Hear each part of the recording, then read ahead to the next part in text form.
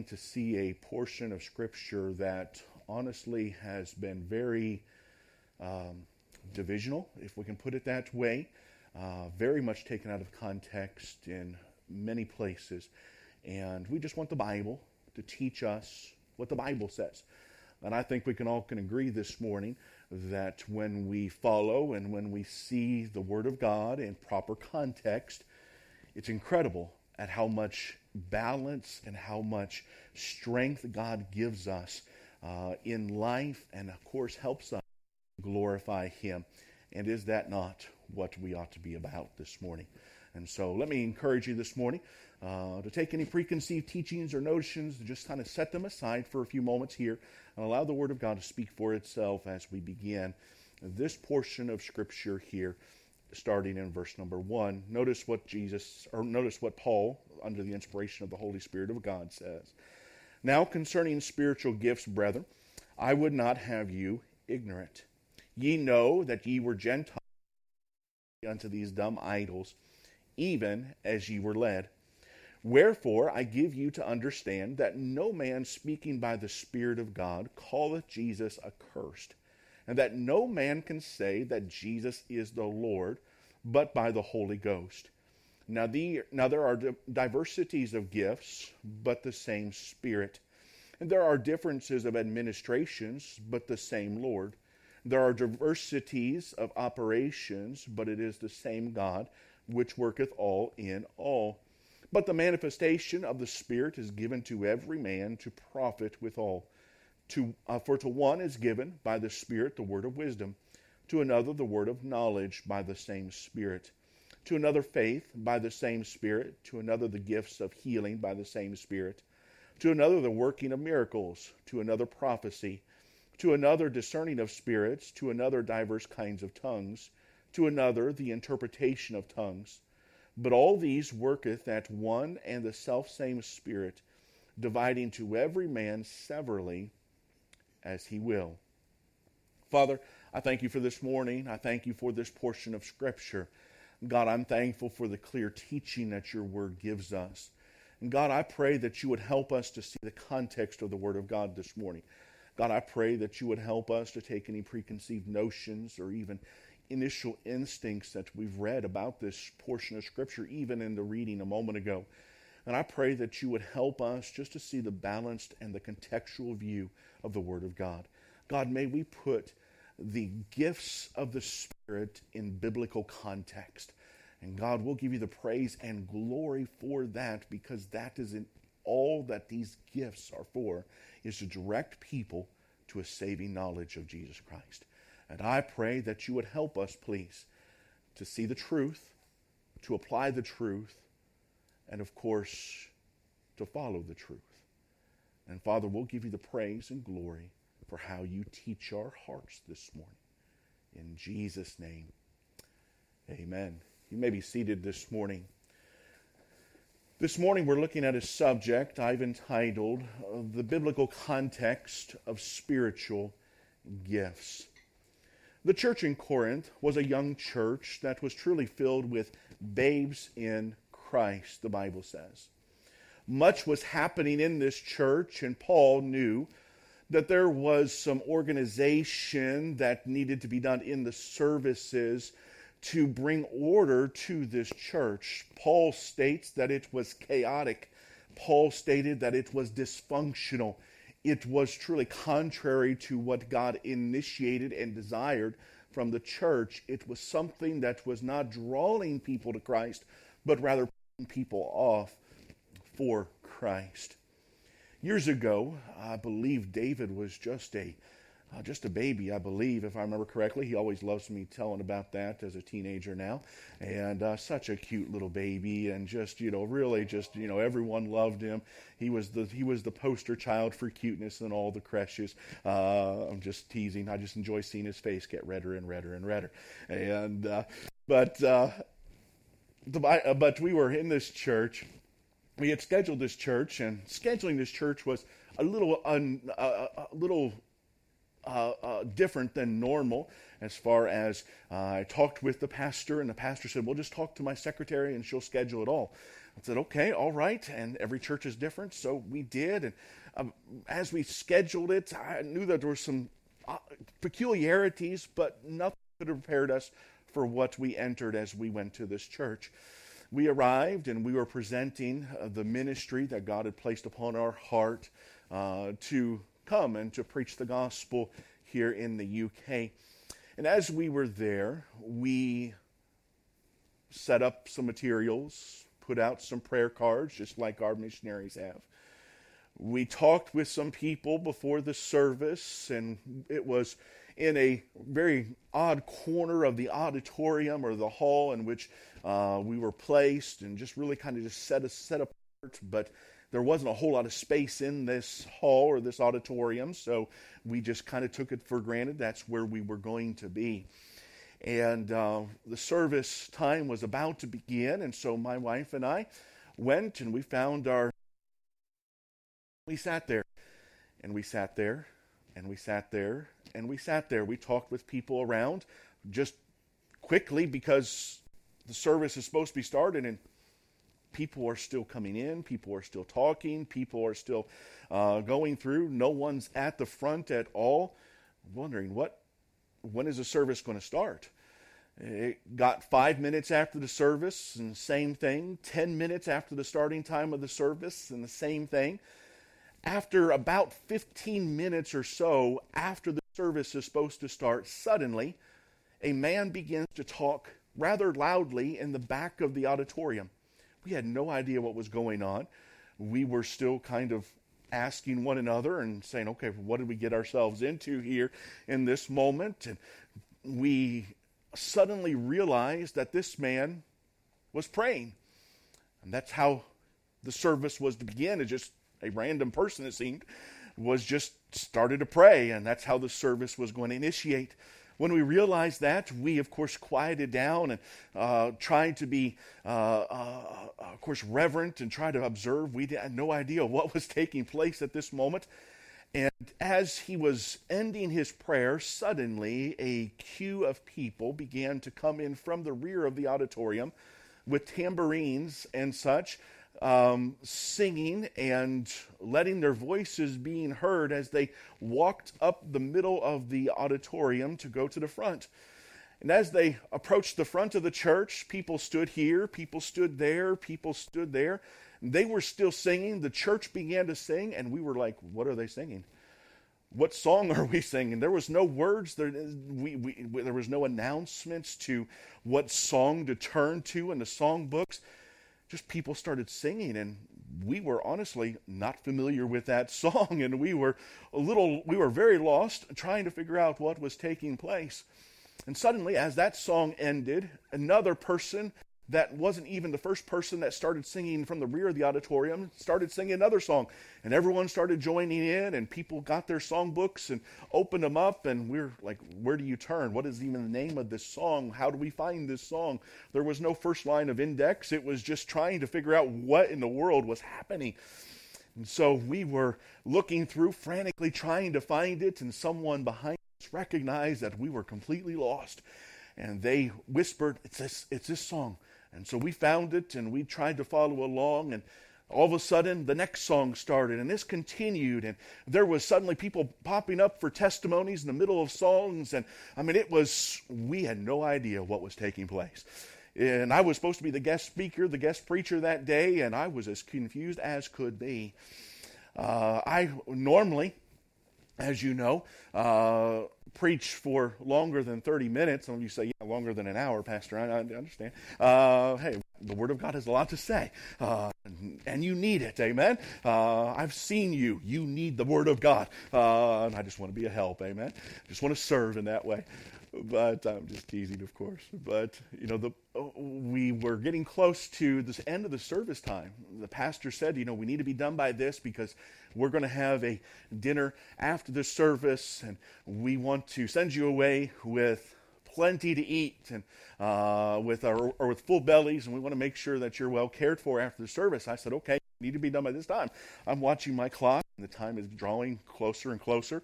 We've been singing and testifying apparently and praying all over the auditorium for about 45 minutes, going on to an hour, and there was no inclination that it was about time for me to speak. And then all of a sudden, about mid-song, suddenly, one of the women who were standing up in the front of the church singing said, "Okay, now it's time for this missionary brother to preach, and he's going to come up and speak." And I'm thinking, I've got about 10 minutes to preach.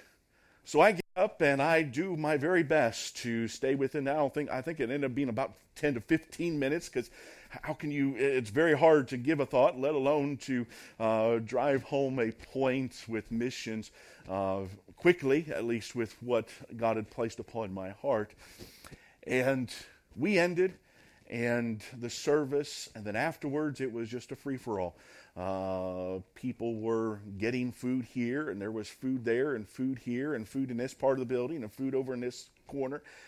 And it's almost like you had no idea what to do. It was very, very chaotic.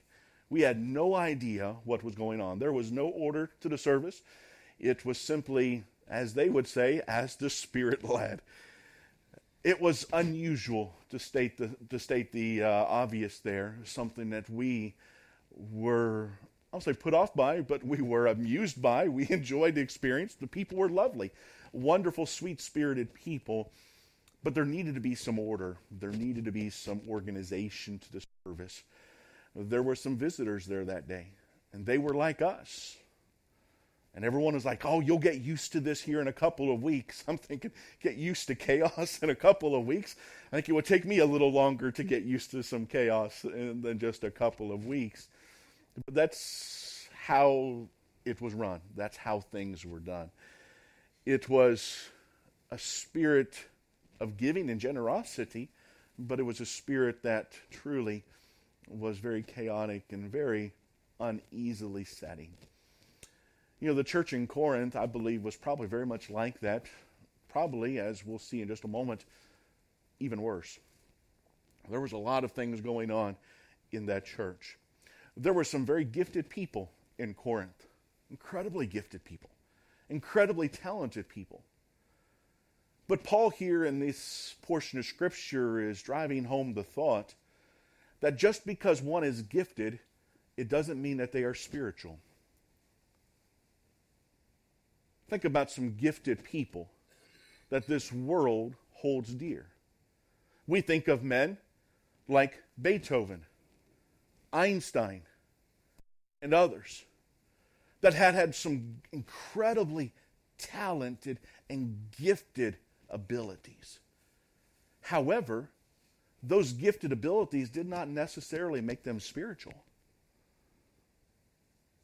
It didn't mean that they were wonderful, moral, or ethical people. Just because a talent is given or because a gift is had doesn't mean that morality is godly behind that gift. A believer truly can have spiritual gifts without any regard to spirituality or Christ-likeness. Unfortunately, there are too many situations to where we hear of a successful evangelist, a brilliant Bible teacher, or even a compassionate pastor that may have had some incredible gifts, but they may or may not have been even spiritual. The Corinthians were like that. They had many gifts, as Paul mentions. And yet, notice this, they were one of the most carnal and ungodly churches. They were very talented. They had many gifts, but those gifts were not used spiritually as the Holy Spirit intended. This was a group of believers that were allowing their flesh to dictate how their spiritual gifts would be used. All of us, unfortunately, have known of some great Bible teachers who have been tyrants and infidel behind their home and their locked doors. Some admired pastors have sadly run off with the church pianist. I get to do that every Sunday. But our pianist is my wife, so I get to say that. For those of you watching, that's what I'm speaking of. I'm married. It's okay to do that, all right? In fact, I'm commanded to love our pianist, amen? But some truly have sadly have gone directions which they ought not to go. Some evangelists have sadly been taken with greed, pride, envy.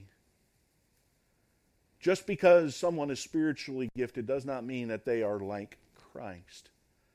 Paul here addresses the problem with the church of Corinth. I know it's Valentine's Day, so my gift to you is we're going to just look at the first 3 verses, amen? Don't worry, there's many verses underneath of those 3 verses, but we're going to look at just the first 3 verses here this morning. Notice what the Bible says in verse number 1.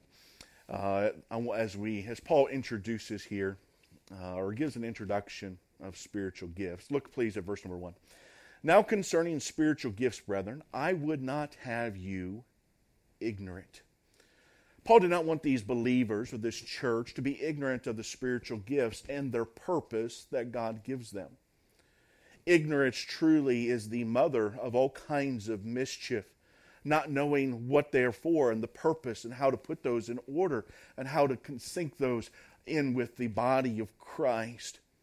Even today, truly, there are whole movements of Christians that are focusing on the misapplication and out of context approach of the spiritual gifts in which we have read and Paul continues to expand upon in the following chapters. There are whole movements today that focus on these 3 chapters as their mandate to take what feels and is experiences as what their heart thinks as good into a context of a spirituality that is out of biblical perspective. And it furthers a self-promotion instead of what God desires as a further for the gospel. You know, as you look through the Bible and you begin reading in Genesis and as you begin reading through the Word of God, I encourage you to do so sometime. If you have never read from Genesis to Revelation, you need to do that. I encourage you to do so. I've read through the Bible numerous times. I read through the Bible last year. My goal is to read through the Bible twice this year. I want to truly read through Scripture. And that's apart from my study, and that's just, of course, my personal time and walk with the Lord. But as we work with and work through we read through the Word of God, and as you read, you'll see a perspective that the Bible gives. And the perspective that the Bible gives throughout Scripture is a focus and a direction to Jesus Christ. The Bible points to Christ. The Bible points to Him from Genesis to Revelation. And if we were to take these 3 chapters and to turn those to where it is pointing to us and to how we feel and experience a worship, quote unquote, we change the focus point that the entire rest of Scripture has to us, to ourselves. Is that what God desires? Does God desire for us to simply display our gifts so we get the glory, we get the promotion, we get the experience that others are pressuring us to have? Is that what the Bible is for? I can't find the context of Scripture to validate that.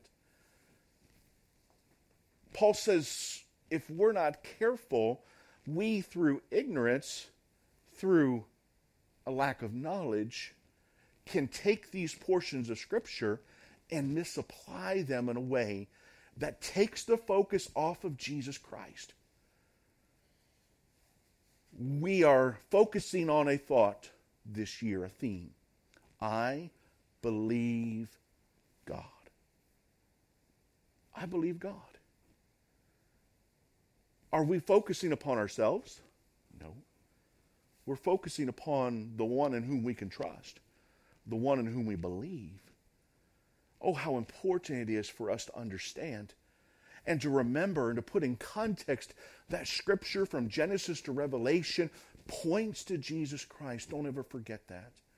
There have been some good people who have made the focus an experience or a feeling, and has taken, unfortunately and sadly, things out of what God desires and has exploited that in an ignorance that has led to a destructive area and an unhealthy area in Christian life.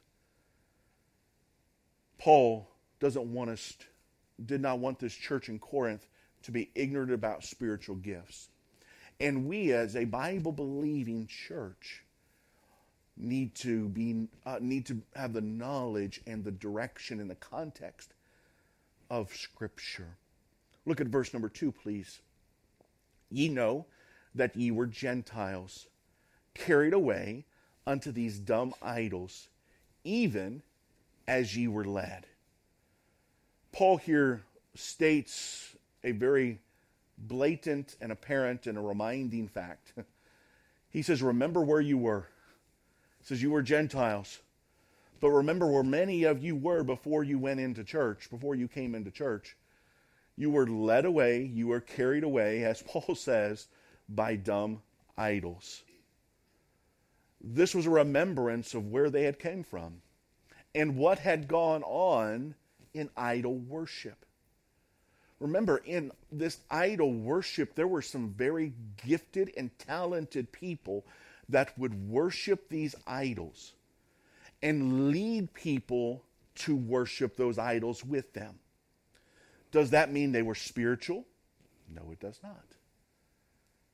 Gifted, but giftedness does not equal a spirituality. One could have great talents, but it doesn't mean they're spiritual.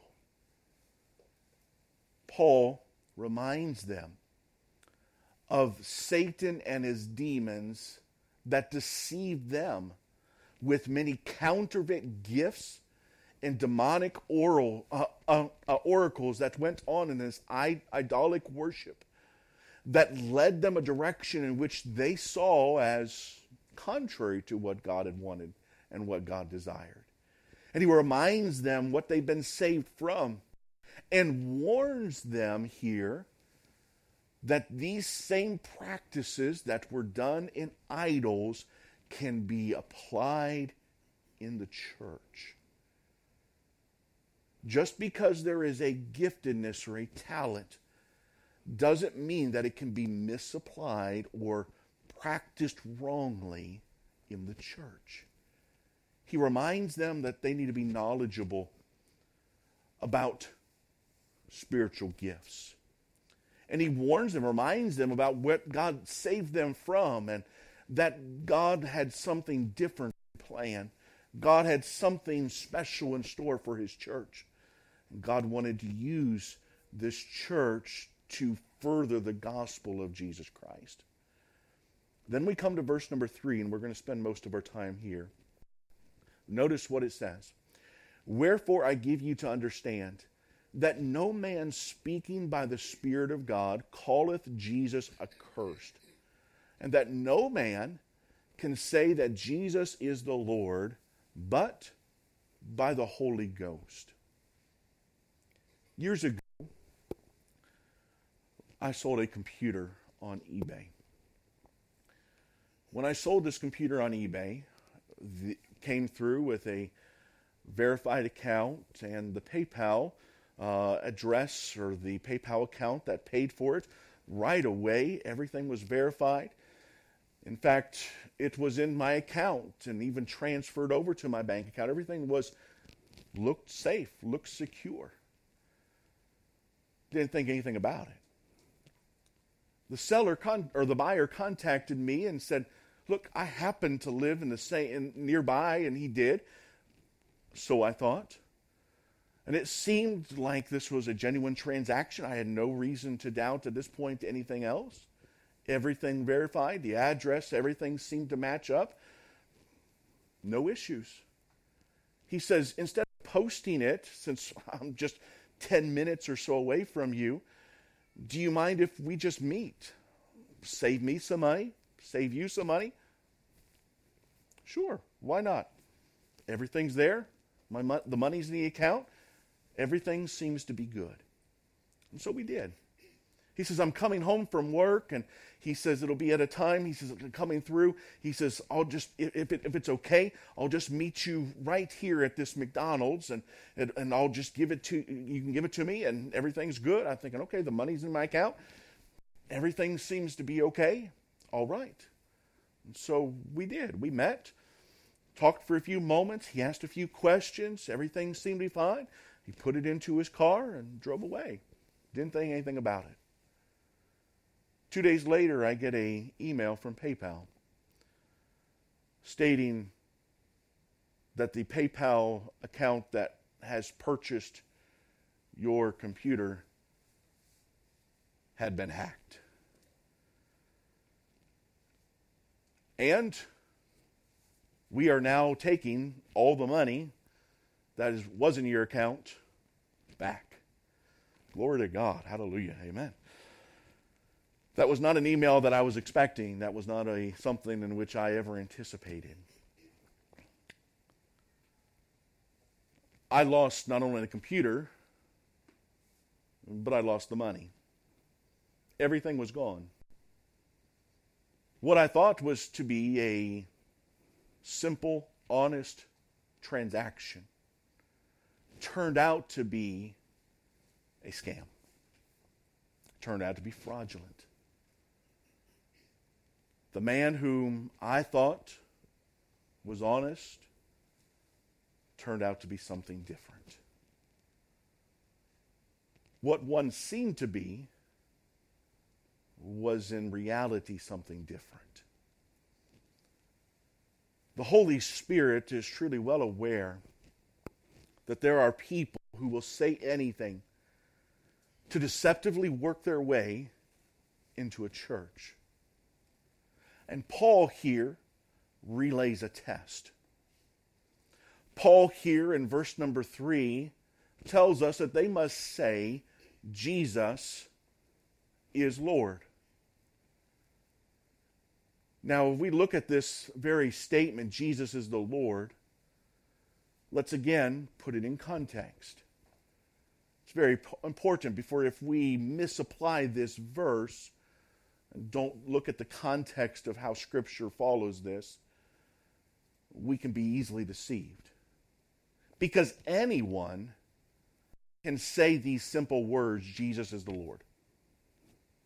You can stop someone that's walking by on the front of the steps and say, would you say these words? And they could state those words, not believing in Christ and Christ not being the Lord or master or leader of their life. Anyone can say those words. Paul here is speaking of context. And this is why it is so important that we understand the right application here of context. Remember that he is speaking about spiritual gifts, as we will see in following weeks, in following verses. Specifically, public ministry gifts like prophecy, speaking in tongues, and interpretation. The Holy Spirit truly recognizes the danger of deception and puts in here a test, a safeguard, if you will, when someone is using a spiritual gift, making that statement, Jesus is the Lord. What is that speaking of? What is that referring then to? Speaking of a public ministry, but we must understand that there is a context to which this can be stated that can be contrary to what God himself desires. Jesus saw this very thing in his personal ministry. Look at what the Bible tells us in Luke chapter 4 with me. Let's do a little bit of a Bible study on this thought and on this statement, Jesus is the Lord. Let's look at what the context and what Scripture gives us as background to this. Jesus saw someone confess that he is Lord, and it was an evil spirit. Notice what the Bible says in Luke chapter 4, verse number 33. And in the synagogue there was a man which had a spirit of an unclean devil. So this man is possessed with a devil. he is not speaking that of full truth. Notice what he states here. And cried out with a loud voice, saying, let us alone. What have we to do with thee? Notice this statement, thou Jesus of Nazareth. Art thou come to destroy us? I know thee who thou art, the Holy One of God. And Jesus rebuked him, saying, hold thy peace, and come out of him. And when the devil had thrown him in the midst, he came out of him and hurt him not. The Bible teaches us that even the unclean spirits, even the devil himself, can and does admit that Jesus is the Holy One of God. So if all our litmus test is just to simply state those words, Jesus is the Lord, anyone can state that, even the demons themselves.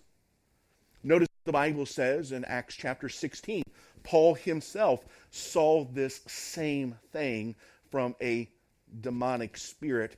The Bible tells us in Acts 16, verse number 16, and it came to pass, as we went to prayer, a certain damsel possessed with a spirit of divination met us, which brought her masters much gain by saying, the same followed Paul and us, and cried, saying, these men are the servants of the Most High God, which show unto us the way of salvation.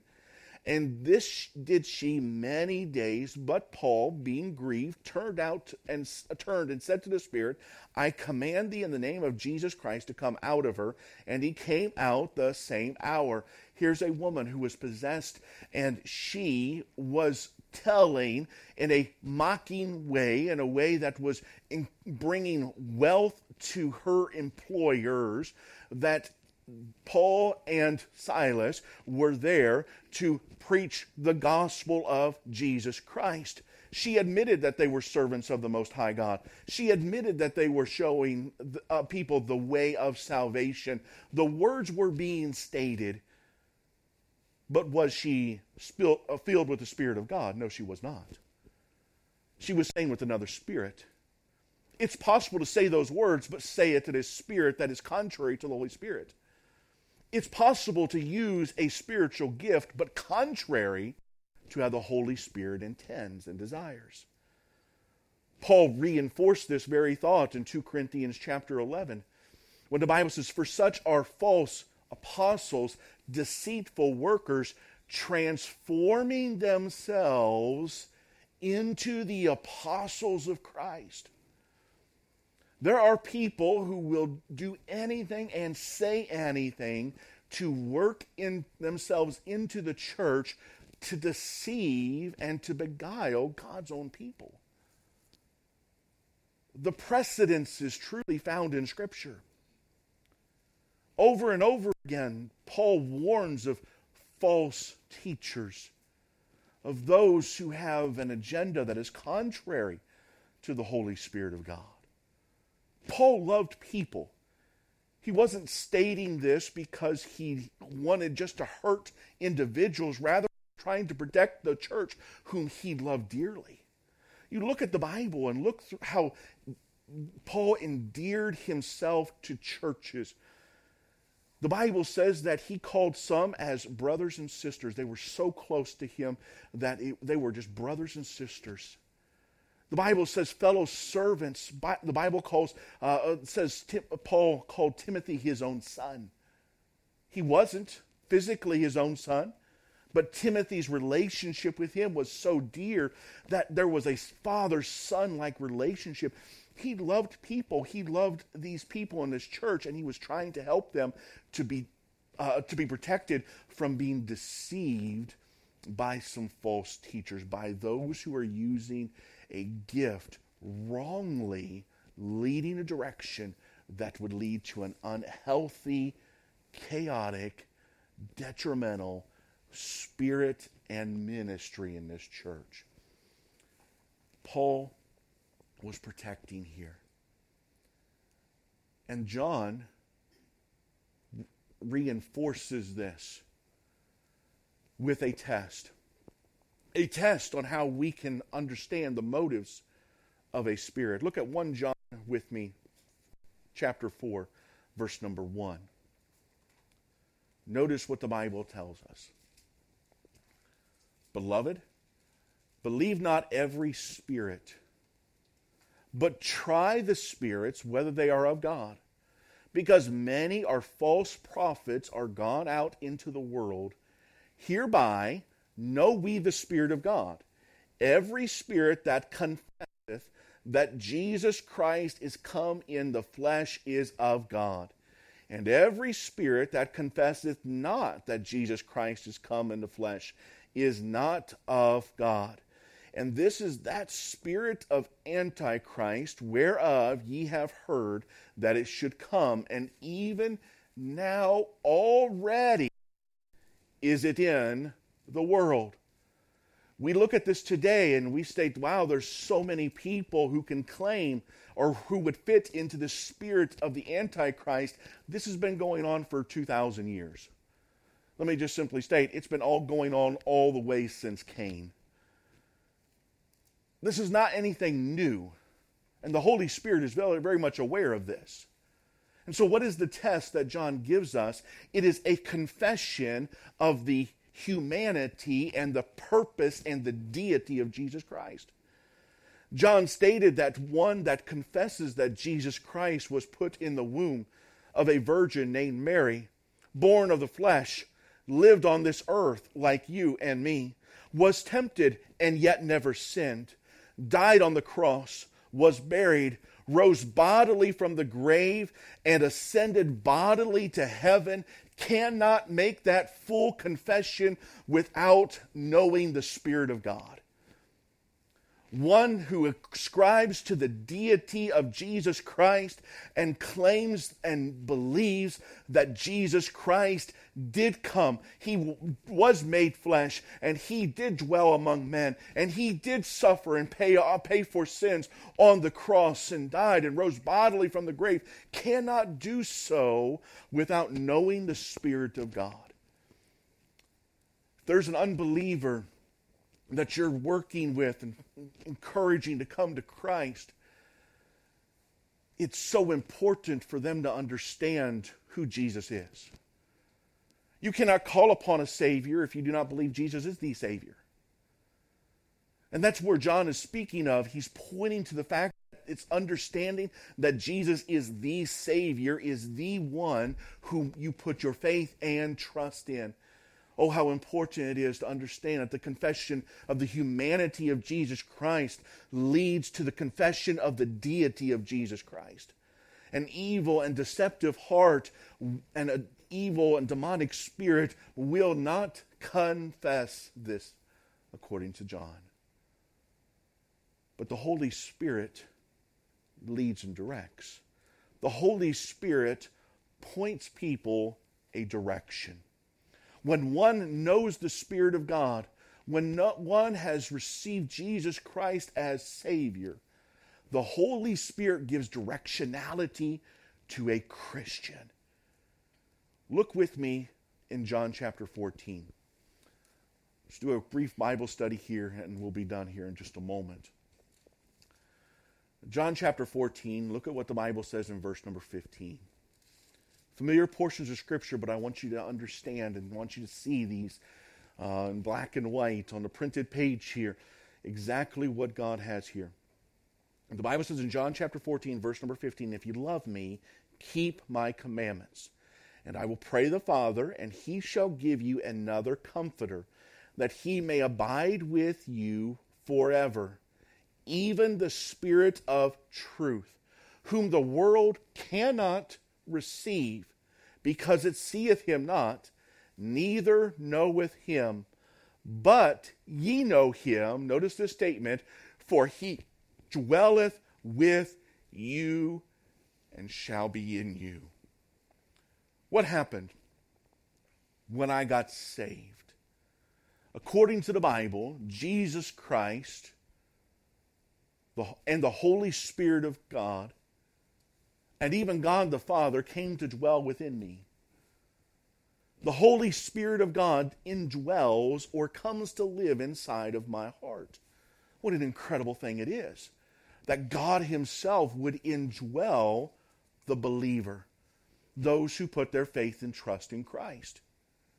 And notice what the Holy Spirit begins to do as he indwells us. Look at verse number 26 of the same chapter in John.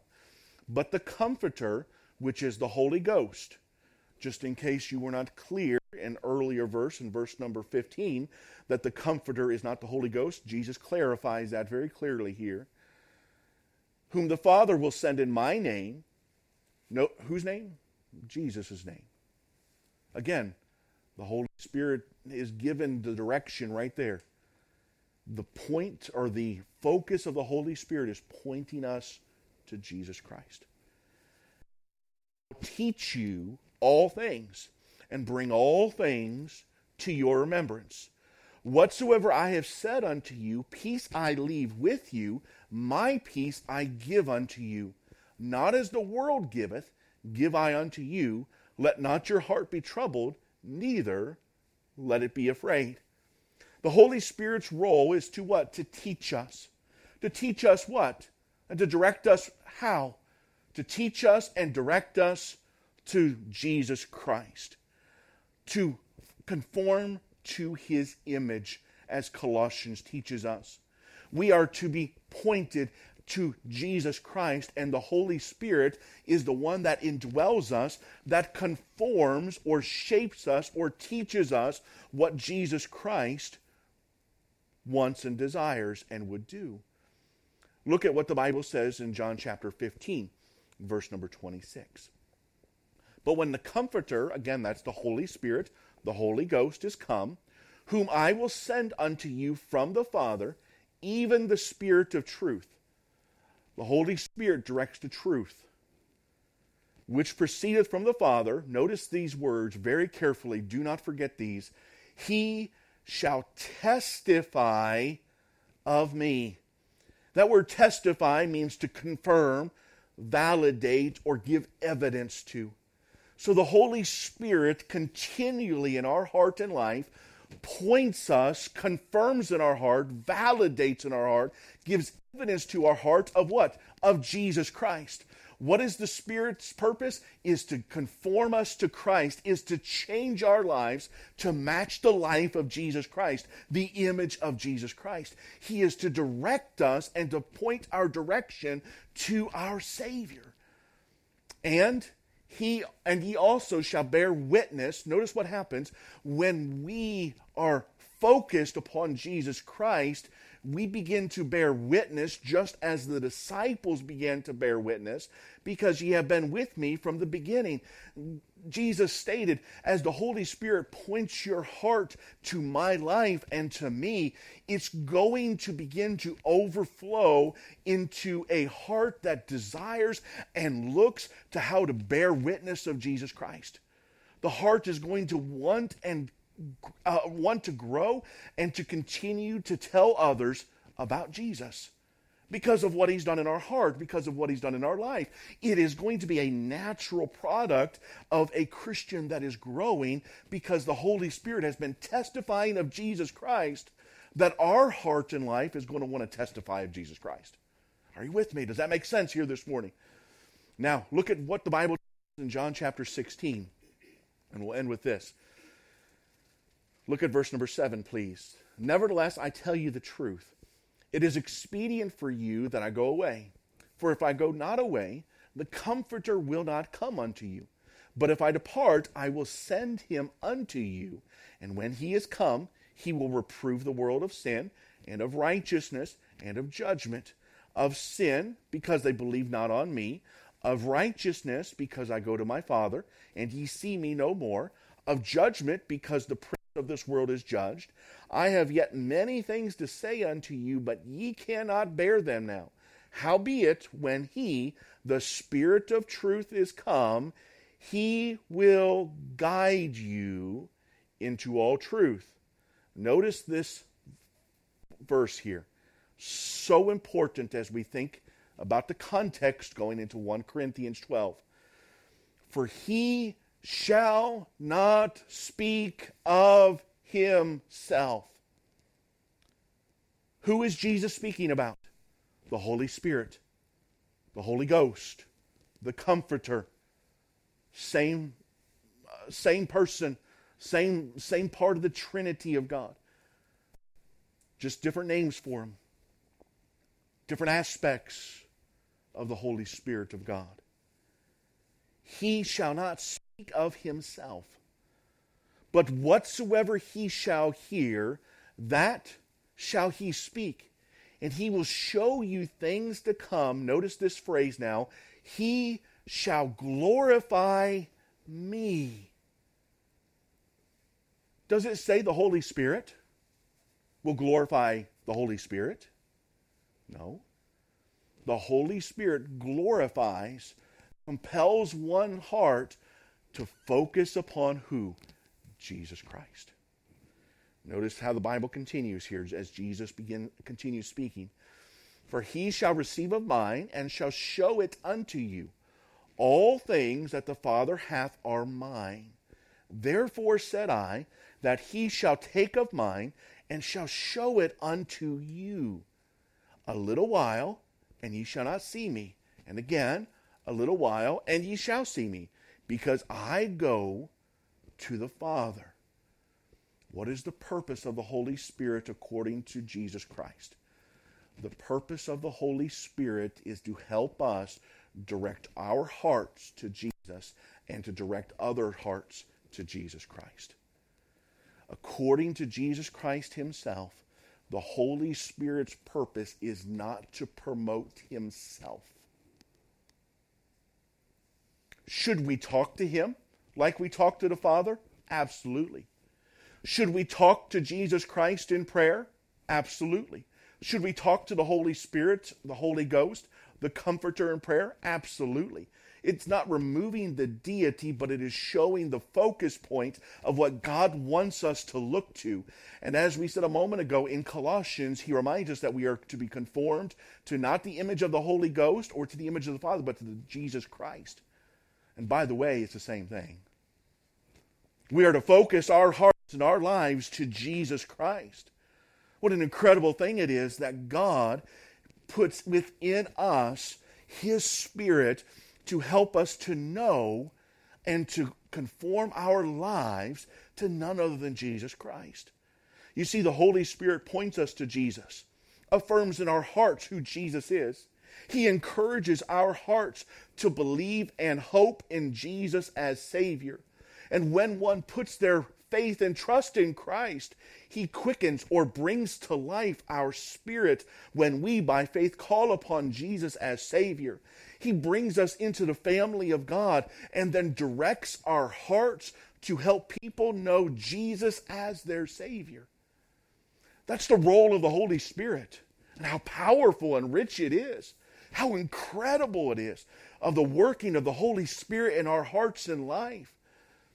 And the role now of the Holy Spirit is to help our hearts to be focused upon Jesus Christ and strive to bring the testimony of Christ to others, encouraging people to know Jesus as their Savior. That's the focus, that's the purpose. And so the test that Paul gives us in verse number 3 is to speak of two things. First of all, when he says Jesus is Lord, remember it's speaking of public ministry, using their gifts. It's what is their motive. Remember, Jesus is the Lord, speaks of master, of the one in which I'm following. So if one is using their talents and their talent is not, or their gift is not bringing people to Jesus Christ, but rather uplifting their own spiritual gift, it exposes what is the Lord of their life. Their Lord is not Jesus Christ. Their Lord is their gift. And God does not want our gift to be prominent or to take the throne over Jesus Christ. And so Paul here begins to dive into the motive. Who is Lord? Is Jesus the Lord? Is Jesus whom you are pointing people to with this gift, or are you just trying to get the focus upon yourself with this gift. And how sad it is today that so many focus upon an experience that they think came from a quote-unquote gift. But if that gift is the focus and not Jesus Christ, that gift is contrary to the Spirit of God. It's not of God. He exposes the motive, and he also shows of whom should be leading. Jesus is the Lord. God puts things in right order, right perspective. It pulls out the motive if our heart is to lift up ourselves with some spiritual talent, or what we call a spiritual talent or gift. But also it speaks of that in which whom we're following. Who are we following? Sadly, I hear today, I need an experience. Sadly, we hear in too many churches today, I need to feel a certain way. I need to experience a certain thing. I need this in my life. And if I don't feel this certain way, then suddenly their belief in God begins to tumble. And they begin to come on shaky ground and say, I don't know if I'm saved now. Wait a minute, because you don't feel a certain way? Last time I checked, when I got saved not because I felt a certain way, but because of the Word of God. When I called upon Jesus Christ, God says, I will save you. Full stop. End of story. It's as simple as that. Do we believe the Word of God, or do we believe in experience? If we put our hope upon an experience, upon what we felt, some euphoric time, that is shaky ground. Because let's face it, we live in a sinful world that's going to attack. We live in a world that truly wants Christ to not be told. And it will do everything in its power to stop us from doing so. And so that moment in which we are in a corner, as it were, and we're fighting for our lives, preaching Christ, and that day is drawing nearer and nearer, and the experiences are all hurtful, what's going to see us through? If it's the experience, we'll say, you're right, I was wrong. If it's a belief in the Word of God, that is something that will be unchanging. It will bring stability and a firmness to our salvation. But the core is, and the root of it is who is our Lord? Who are we following? Are we following the truth? Jesus is the truth. He is the Word of God. Who is our Lord? Experiences change. Emotions change. Jesus never changes. I encourage you, as we think about these spiritual gifts, that we remind ourselves of the introduction that Paul gives. Paul states we need to be understanding that our spiritual gifts that God gives are not for us to promote ourselves or even to say you have to have a spiritual gift of some type, but rather to draw people to Jesus Christ, to point people to Jesus Christ. And if we understand that, it filters out a lot of false teaching.